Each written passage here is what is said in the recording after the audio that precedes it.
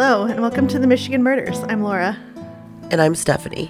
And I'm sick, so I'm sorry ahead of time that you may have to hear my lozenge or my terrible voice, but we're working through it today. It just sounds extra smoky. Extra smoky. I have something small today because Laura has quite a large story. So all that I have is just basically a little article that I found that was published on October 19 of this year, 2022. Alpena men charged with the murder of 2 local women. So what this says is that it's in Lansing.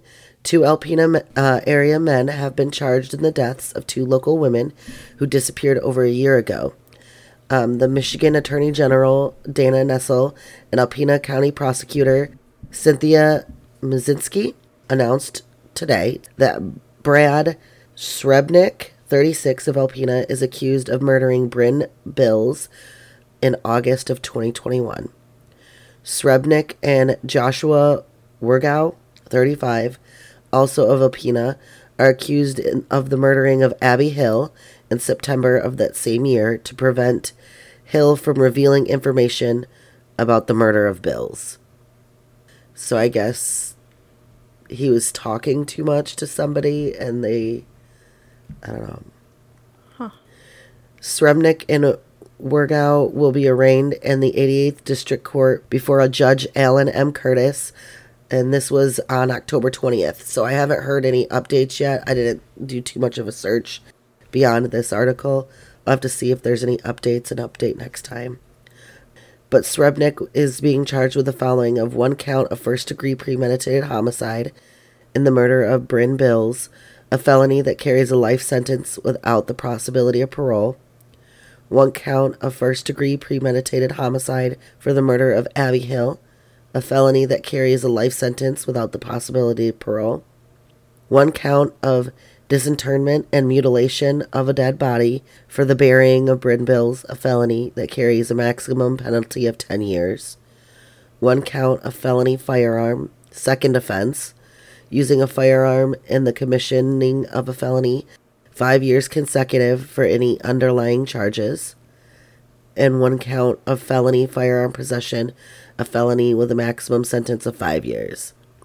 Joshua Wergau is charged with the following: 1 count of first-degree premeditated homicide for the murder of Abby Hill, a felony that carries a life sentence without the possibility of parole; 1 count of disinterment and mutilation of a dead body for the burying of Bryn Bills, a felony that carries the maximum sentence of 10 years; 1 count of being an accessory, I can't even talk, an accessory after the fact to a felony for the hiding of Bryn Bills' body, a felony carrying a maximum sentence of 5 years; 1 count of felony firearm possession, a felony carrying a maximum sentence of 5 years, and 1 count of felony firearm second offense notice, using a firearm in the commissioning of a felony, 5 years consecutive to any underlying charges. Both Srebnick and Wergau are habitual offenders.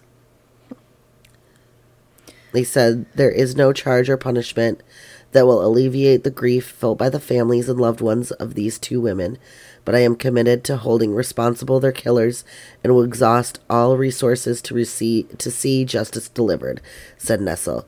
This case requires exceptional resources, and I am happy to lend the support and services of my department to the community to prosecute this case. Oh. So there's just, it's not much, but I'll have to look further into it, see if there's been any newer updates.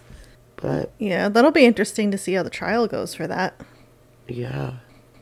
All right, so this is a very long one, but there was a lot to it, and I felt like it was all kind of important. I did cut out a lot because it was huge, but FYI, I stole most of this from Wikipedia and a couple other sources. So if there are errors, I apologize. I got this from Wikipedia because I have a full-time job and I just don't have time to spend weeks researching this. So, kind of to guide us into this slowly. The long hot summer of 1967 refers to the more than 150 race riots that occurred across the United States that summer. In June, there were riots in Atlanta, Boston, Cincinnati, Buffalo, and Tampa. In July, there were riots in Birmingham, Chicago, Detroit, Minneapolis, Milwaukee, Newark, New Britain, New York City, Plainfield, Rochester, and Toledo. Good grief. Yeah. And one of the most destructive riots of that summer, and the one I'm going to talk about today, took place in July in Detroit. The 1967 Detroit riot, also known as the 12th Street Riot or Detroit Rebellion, was the bloodiest of the urban riots in the United States during that long hot summer of 1967. Composed mainly of confrontations between black residents and the Detroit Police Department, it began in the early morning hours of Sunday, July 23, 1967. The trigger event was a police raid of an unlicensed after-hours bar on the city's near west side and exploded into one of the deadliest and most destructive riots in American history, lasting 5 days, 3 days longer than Detroit's 1943 race riot 24 years earlier. Oh, wow. Yeah. The riot was prominently featured in the news with live television coverage, extensive newspaper reporting, and stories in Time and Life magazines. And to go with that, the staff of the Detroit Free Press won the 1968 Pulitzer Prize for general local reporting in its coverage of this. So to give some background into essentially what led to this, there's quite a bit. The Great Migration that took place between 1910 and 1970 was the movement of roughly 6 million African Americans out of the rural South to the urban Northeast, Midwest, and West. When the Great Migration hit Detroit, the city experienced a rapidly increasing population, which caused a shortage of housing. African Americans encountered housing discrimination, keeping people out of certain neighborhoods, and prevented most African Americans from buying their own homes. The presence of the Ku Klux Klan members, which I did not know much about them being in Michigan or anything like that. Oh, so yeah. This was a whole thing to me. There was one of the members' houses near where I lived. Oh. I heard about that as a teen. Yeah. Okay. So we don't get much of that in the UP. No. Nobody's up here. Right. It's like, right. Do you want to live in the freezing cold? No? Okay. They stay close to cities, typically. Right. I imagine most people that don't want snow live downstate. Right. Yeah, we're all loggers and, Wild West up here, essentially. So, the presence of KKK members furthered racial tensions and violence. Discriminatory practices and the effects of segregation that resulted from them contributed significantly to the racial tensions in the city before the riot. Segregation also encouraged harsher policing in African American neighborhoods, escalating frustrations that led to the riot. Yeah. 1956 Mayor Orville Hubbard of Dearborn boasted to the Montgomery Advertiser that, quote, "Negroes can't get in here. These people are so anti-colored, much more than you in Alabama." It's 1956 Dearborn. Okay. Ugh. Yeah.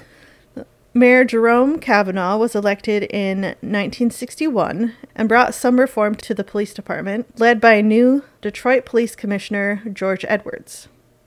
Detroit received millions in federal funds through President Johnson's Great Society programs and invested them mostly in the inner city where poverty and social problems were concentrated.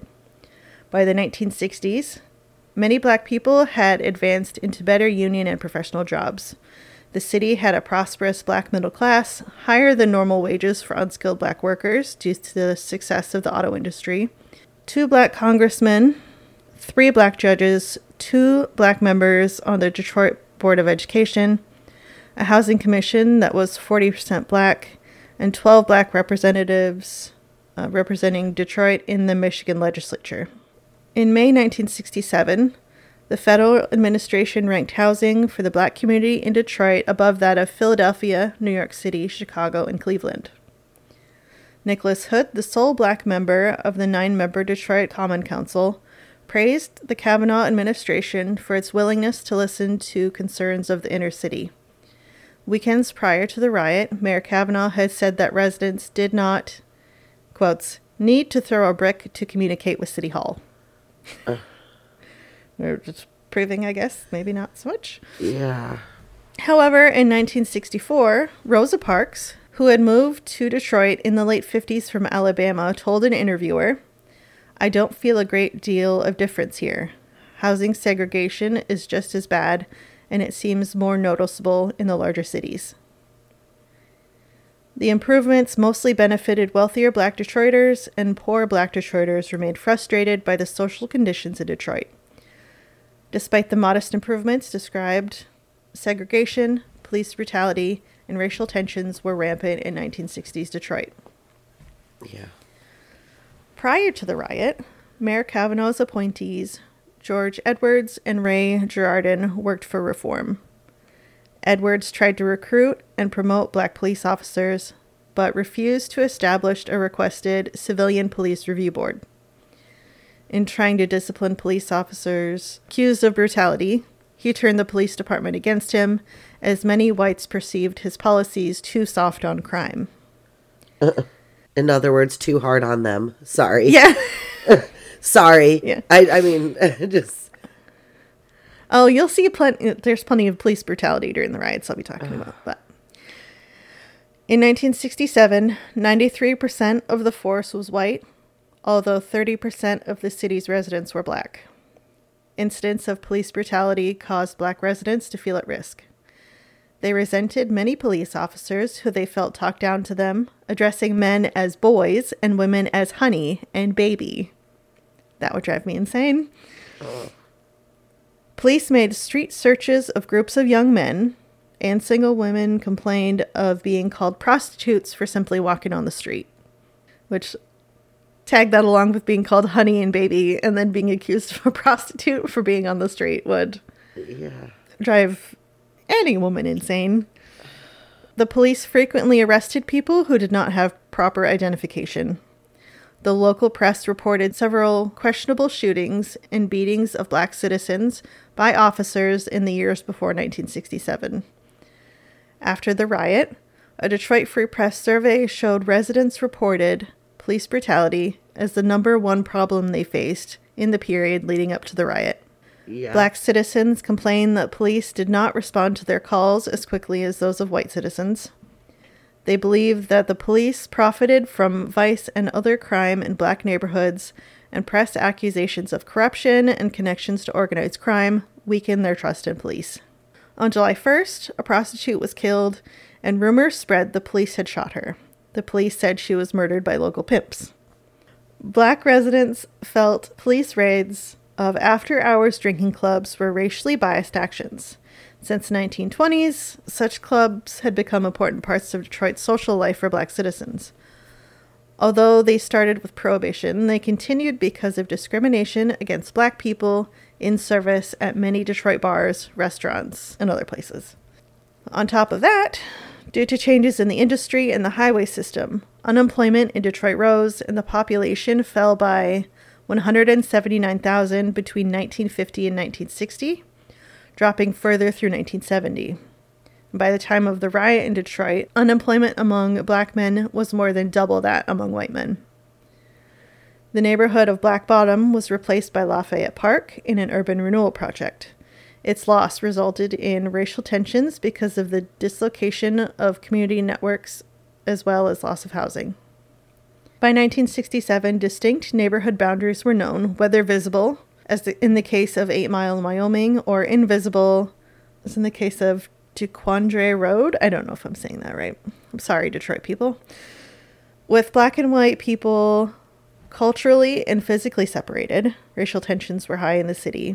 As a result, African American neighborhoods were overrun, high in density, and often poor in health quality. For example, the neighborhood around 12th Street had a population density that was twice the city average. And I mean, yeah, there's still so many things that I'm hearing from this that's still very much an issue in today's society. And it makes me ill hearing this, even more so knowing how much we haven't really gotten better Yeah. in many ways. A lot of inner city spots still Especially have with these issues. with health issues too. You know, Black women have such a higher chance of dying from, you know, giving birth, from having issues, because, you know, women as a whole are already not believed, you know, when it comes to the medical issues. Like, oh, it's all in your head. I've gotten that. It's disgusting. And hearing this just makes me even madder, because I'm like, we really haven't changed much. Yep. Okay, now to get into the actual start of the riot. That was a lot of background. I apologize for the history lesson. But it all kind of it snowballs. It leads into one thing, into the next. So, in the early hours of Sunday, around 3:45 a.m., July 23rd, 1967, Detroit Police Department, or DPD, officers raided an unlicensed weekend drinking club known locally as a Blind Pig, aka a Speakeasy, in the office of the United Community League for Civic Action at 9125 12th Street. Police expected a few inside, instead finding a party of 82 people celebrating the return of 2 local GIs from the Vietnam War. How dare they celebrate that? Right. How dare they at all have any sort of celebration? Yeah. She says sarcastically. I want to make that known. Yeah. I'm not being serious. It's heavy sarcasm there. Yeah, heavy. The police decided to arrest everyone present. While they were arranging for transportation, a crowd of onlookers gathered on the street. Later in a memoir, William Walter Scott III, a doorman whose father was running the Blind Pig, took responsibility for starting the riot by inciting the crowd and throwing a bottle at a police officer. That was in the Wikipedia. That's the only reason I put it in there. After the DPD left, the crowd began looting an adjacent clothing store, with full-scale looting throughout the neighborhood beginning shortly thereafter. The Michigan State Police, Wayne County Sheriff's Department, and the Michigan Army National Guard were alerted, but because it was a Sunday, it took hours to assemble enough manpower. The DPD, without enough support and believing the riot would soon end, just stood and watched. Police did not make their first arrest until 7 a.m., 3 hours after the raid on the Blind Pig. The pastor of Grace Episcopal Church along 12th Street reported that he saw a gleefulness in throwing stuff and getting stuff out of buildings. Police conducted several sweeps along 12th Street, which proved ineffective because of the unexpectedly large numbers of people outside. The first major fire broke mid-afternoon in a grocery store at the corner of 12th Street and Atkinson. The crowd prevented firefighters from extinguishing it, and soon more smoke filled the skyline. The local news initially avoided reporting on the disturbance, so not to inspire copycat violence, but the rioting started to expand to other parts of the city, including looting of retail and grocery stores elsewhere. By Sunday afternoon, news had spread, and people attending events such as a Fox Theater Motown Revue and Detroit Tigers baseball game were warned to avoid certain areas of the city. Mayor Jerome Kavanaugh stated that the situation was critical, but not yet out of control. At 7:45 p.m. that night, Kavanaugh enacted a citywide 9 p.m. to 5:30 a.m. curfew, prohibited sales of alcohol and firearms, and informally restricted business activity in recognition of the serious civil unrest engulfing sections of the city. A number of adjoining communities also enacted curfews. There was significant white participation in the rioting and looting, raising question as to whether the event fits in the classical race riot category. Well, that's why they saw an opportunity. Yeah. It started with one thing and just got out of control. Right. Because people are animals. Monday, July 24th, Michigan State Police and Wayne County Sheriff's Department were called in to assist the overwhelmed Detroit police force. As the violence spread, police began to make arrests to clear rioters off the streets, housing the detainees in makeshift jails. People were detained without being brought to recorder's court for arraignment. Some gave false names, making the process of identifying those arrested difficult because of the need to take and check fingerprints. Canadian police were asked to help check fingerprints as well. Sorry, that just makes me laugh. Give them wrong names. Yeah. Make their job much harder. That's just so funny to me. Sorry, I find that hilarious. Yeah. Well, 1967, it'd be a lot easier to fake. Mm-hmm. But, yeah, my name is Jim. Yeah. Jim John. Jimmy John. I make subs. All right. So police began to take pictures of looters arrested, the arresting officer, and the stolen goods to speed up the process and postpone the paperwork. And popo the paperwork. This is too much. I can't talk. All right. More than 80% of those arrested were black. About 12% were women. Michigan National Guardsmen were not authorized to arrest people, so state troopers and police officers made all arrests without discriminating between civilians and criminals. So pretty much if you were out, you were getting arrested. Black, you were getting arrested, right. Yeah. And I'm sure they left the white people alone. I'm just going to say. It is a very small percentage. Yeah. Michigan Governor George Romney and President Lyndon B. Johnson initially disagreed about the legality of sending in federal troops. Johnson said he could not send federal troops in without Romney's declaring a state of insurrection to meet compliance with the Insurrection Act. On July 24th, 40 National Guardsmen were pinned down by snipers at Henry Ford Hospital. The hospital stayed open throughout and treated many injuries. The violence escalated, resulting in some 483 fires, 231 incidents reported per hour, and 1,800 arrests. Then you see those numbers, and it's just chaos. Looting and arson were widespread, and black-owned businesses were not spared. One of the first stores looted in Detroit was Hardee's Drugstore, owned by black people and known for filling prescriptions on credit. Detroit's leading black-owned women's clothing store was burned, as was one of the city's best-loved black restaurants. In the wake of the riots, a black merchant said, "You were going to get looted no matter what color you were." And you see that a lot now still with riots and stuff in other cities. There's no discrimination. They just go after whatever's there. Yeah. Firefighters of the Detroit Police Department who were attempting to fight the fires were shot at by rioters. During the riots, 2,498 rifles and 38 handguns were stolen from local stores. It was obvious that the city of Detroit, Wayne County, and the state of Michigan forces were unable to restore order. U.S. Representative John Conyers, a Democrat from Michigan, who was against federal troop deployment, attempted to ease tensions by driving along 12th Street with a loudspeaker, asking people to return to their homes. Oh, I mean, he was like, let's try this. Yeah. I mean, I can give him at least that. The guy, he was like, let's try to be nice.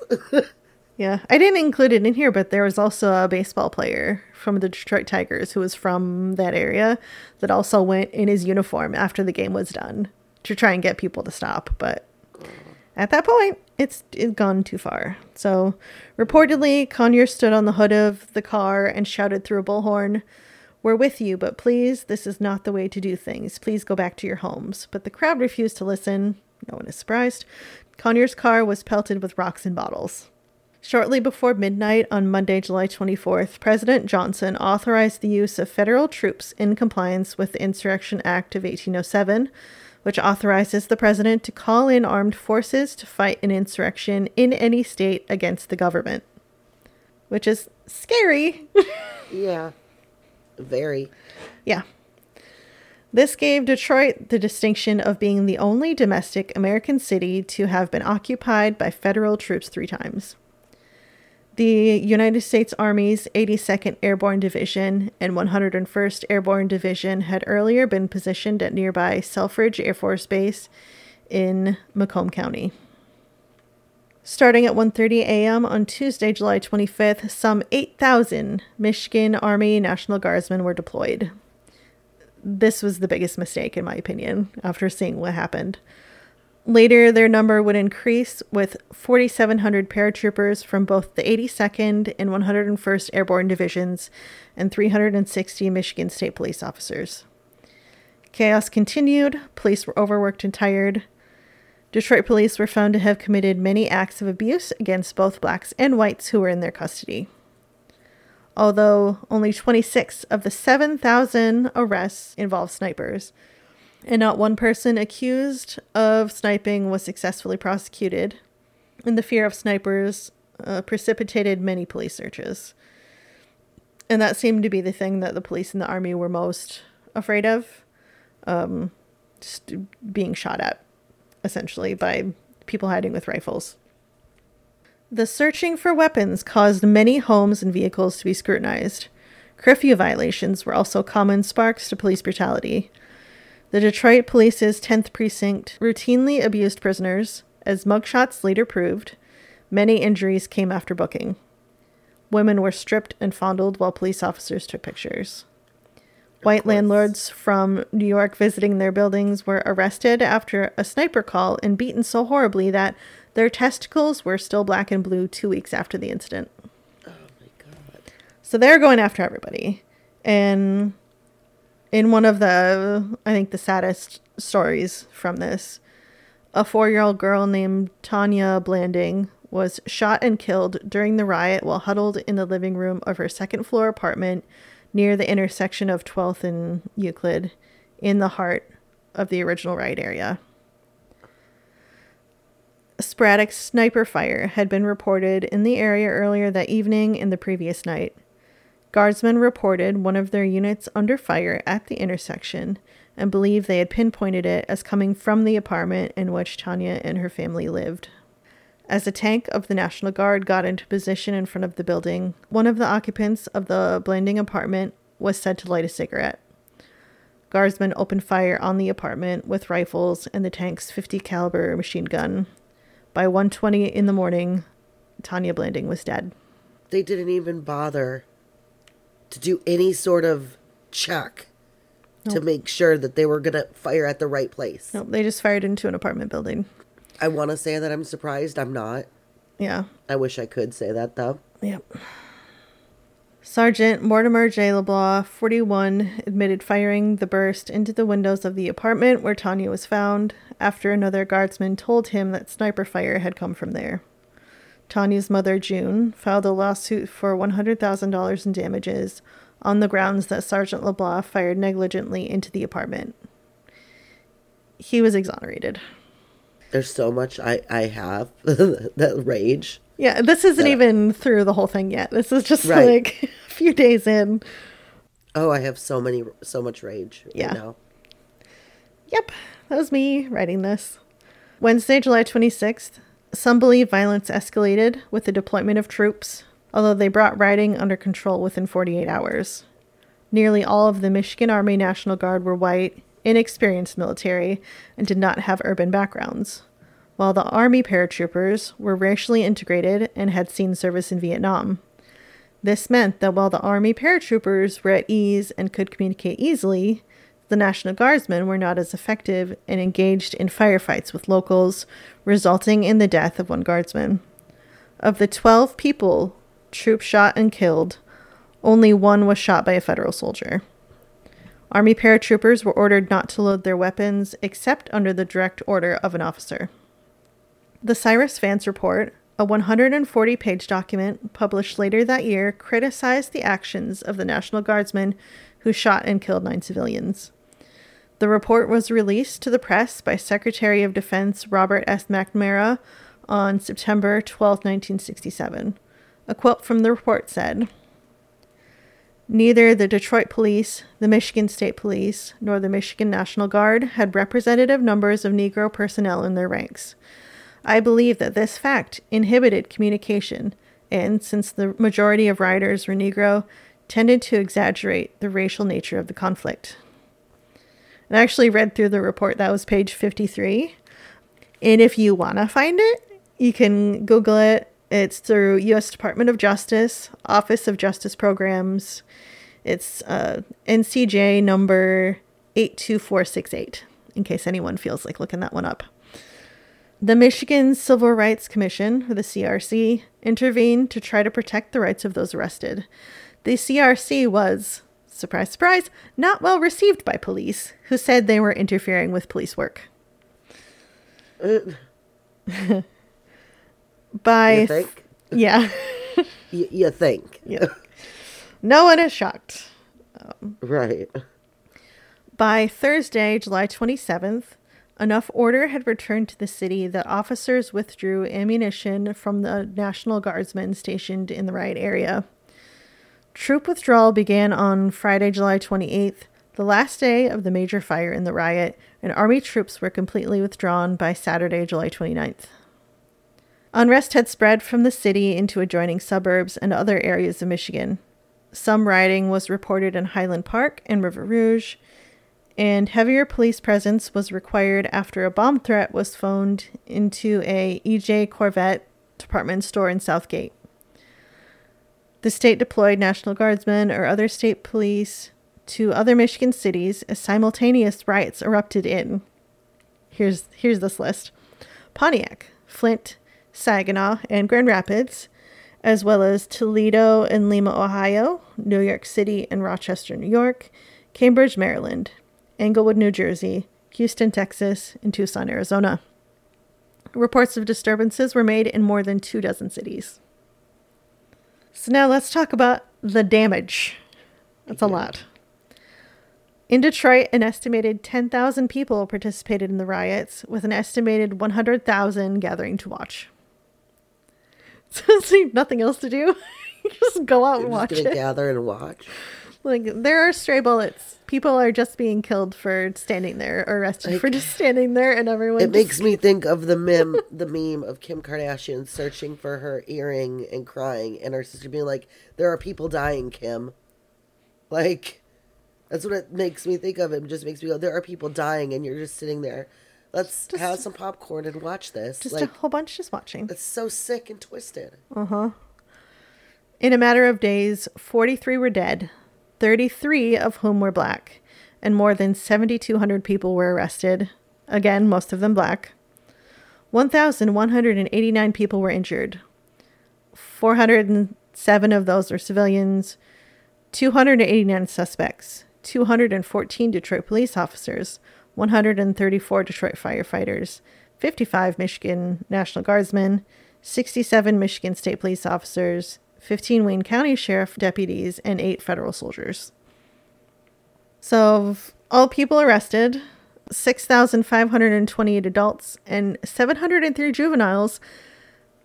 The youngest was 4. And the oldest was 82. How? Would you arrest a 4-year-old? What are they going to do? Right. Or even an 82-year-old. It's not like they're going to heft anything heavy and start breaking windows. Like, what? Oh, my God. Would you just say to them at that point, go home? Go home. What is, like no common sense? It's insanity. Like, none. There was no sense in the matter at all. Like, all of this could have been avoided. All of this could have been fixed easier. This all could have been so different. So much chaos. But so much chaos. And for what? Yeah. For what? Yeah. Many of those arrested had no criminal record. 251 whites, 678 black. Of those arrested, 64% were accused of looting, and 14% were charged with curfew violations. 2,509 businesses reported looting or damage. 388 families were rendered homeless or displaced, and 412 buildings were burned or damaged enough to be demolished. Losses from property damage ranged from $40 to $45 million. Insanity. Mayor Kavanaugh said about the damage, "Today we stand amidst the ashes of our hopes. We hoped against hope that what we had been doing was enough to prevent a riot. It was not enough." Well, no, it wasn't enough.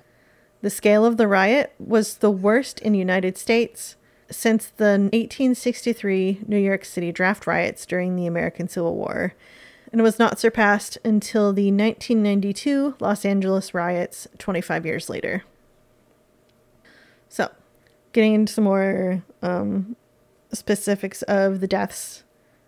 43 died, 33 black, 10 white. Among the black deaths, 14 were shot by police officers, 9 were shot by National Guardsmen, 6 were shot by store owners or security guards, 2 were killed by asphyxiation from a building fire, 1 was killed after stepping on a down power line, and 1 was shot by a federal soldier. The National Guardsmen and Detroit police were found to have engaged in uncontrolled and unnecessary firing that endangered civilians and increased police chaos. It has been suggested that the presence of snipers was imagined or exaggerated by officials, and some of the military and law enforcement casualties could have instead been friendly fire. Bingo. Yep. That's where I was thinking. That's exactly what I was thinking. One black civilian, Albert Robinson, was killed by a National Guardsman responding with Detroit police to an apartment building on the city's west side. Ernest Rockmore, a black teenager who was the last to die in civil unrest, was killed by Army paratroopers on July 29th when caught in their crossfire, directed towards someone else. The police shot 3 other individuals during the same firefight, with one victim needing his leg amputated. Jack Snyder was a black sniper who fired upon police and wounded one police officer in the street. The police came close to the building where the sniper lived and ambushed in the 3rd-story building room by shooting him, making Sindor the only sniper killed during the riot. Among the whites who died were 5 civilians, 2 firefighters, 1 looter, 1 police officer, and 1 guardsman. Of the white sworn personnel killed, 2 firefighters died, with 1 stepping on a down power line during attempts to extinguish a fire started by looters, while the other was shot while organizing fire units at Mac and St. John. 1 officer was shot by a looter while struggling with a group of looters, and 1 guardsman was shot by fellow guardsmen while being caught in the crossfire by fellow National Guardsmen firing on a vehicle which failed to stop at the roadblock. Of the white civilians killed, 2 were shot by National Guardsmen, of whom 1 was staying at her hotel room and was mistaken for a sniper. 1 was shot as she and her husband tried to drive away from a group of black rioters beating a white civilian. 1 was shot by police while working as a security guard trying to protect a store from looters. 1 was beaten to death by a black rioter after confronting looters in his store. Only 1 white looter was killed by police while trying to steal a car part at a junkyard on the outskirts of the city. Why are we policing a junkyard? It's a junkyard. Exactly. That was my thought there. So, another aspect of the riots was the Algiers Motel incident, also called the Algiers Motel murders, that occurred in Detroit throughout the night of July 25th through 26th, 1967, during the 12th Street riot. At the Algiers Motel, approximately 1 mile east of where the riot began, 3 civilians were killed and 9 others abused by a riot task force comprised of Detroit Police Department, Michigan State Police, and the Michigan Army National Guard. 3 teenage boys were killed, and 2 white women and 7 black men were wounded. The task force was searching the area after reports were received that a gunman or group of gunmen, possibly snipers, had been seen at or near the motel.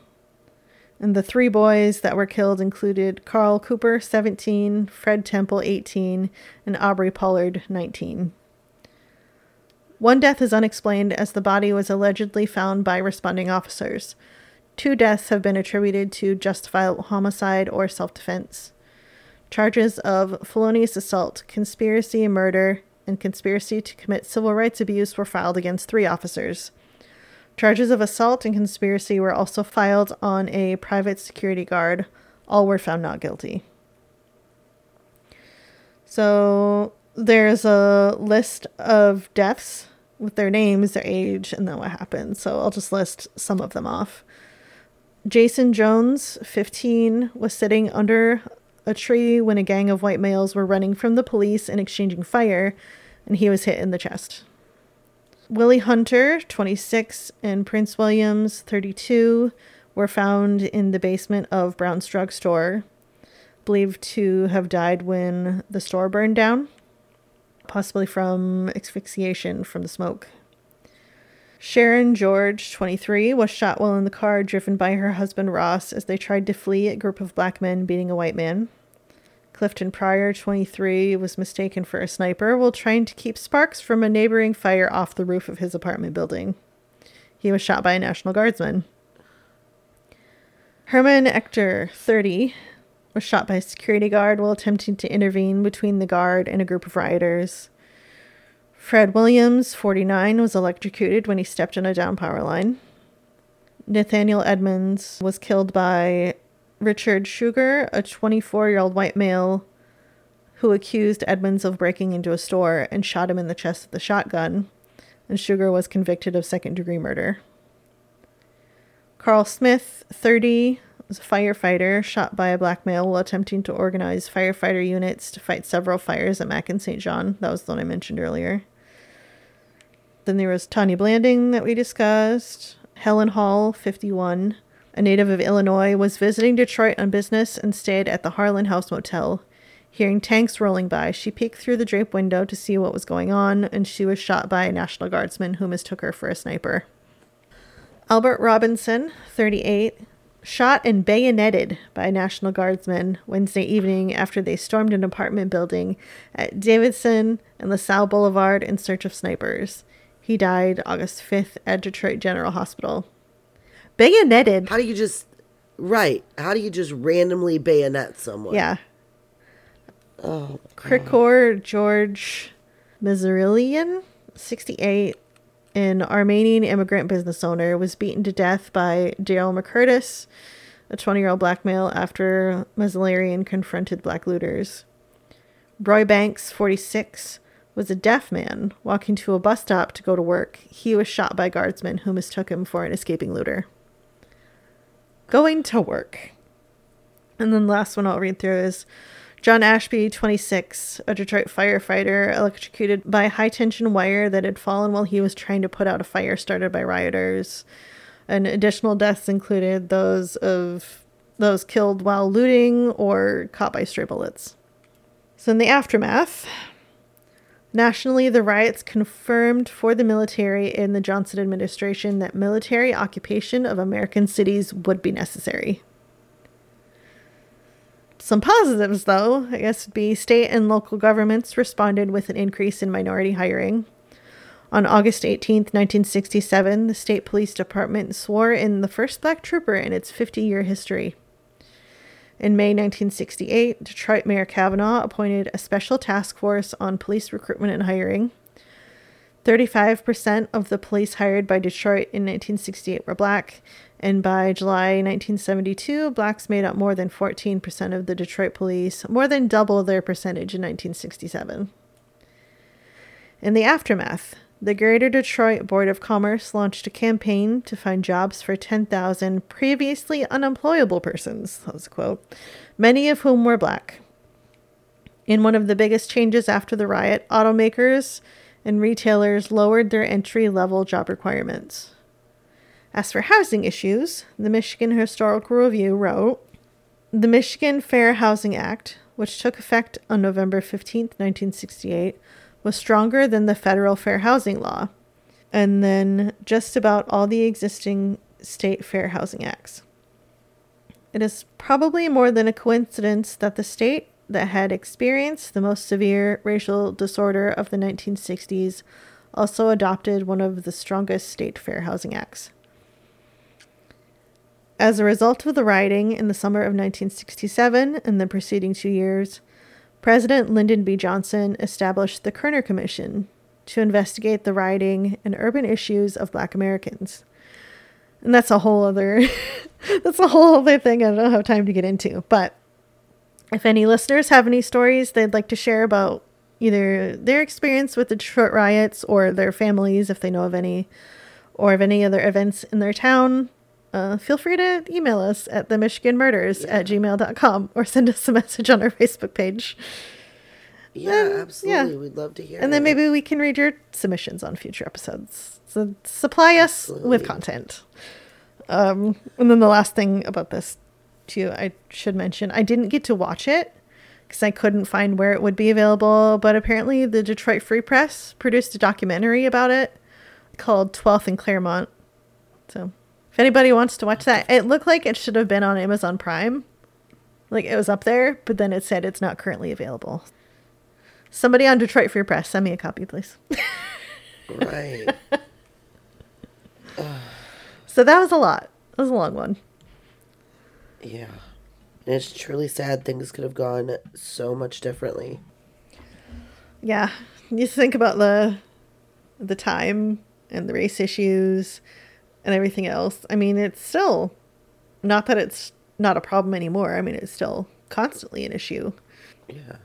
I mean, I'm a Native person that looks white, so Right.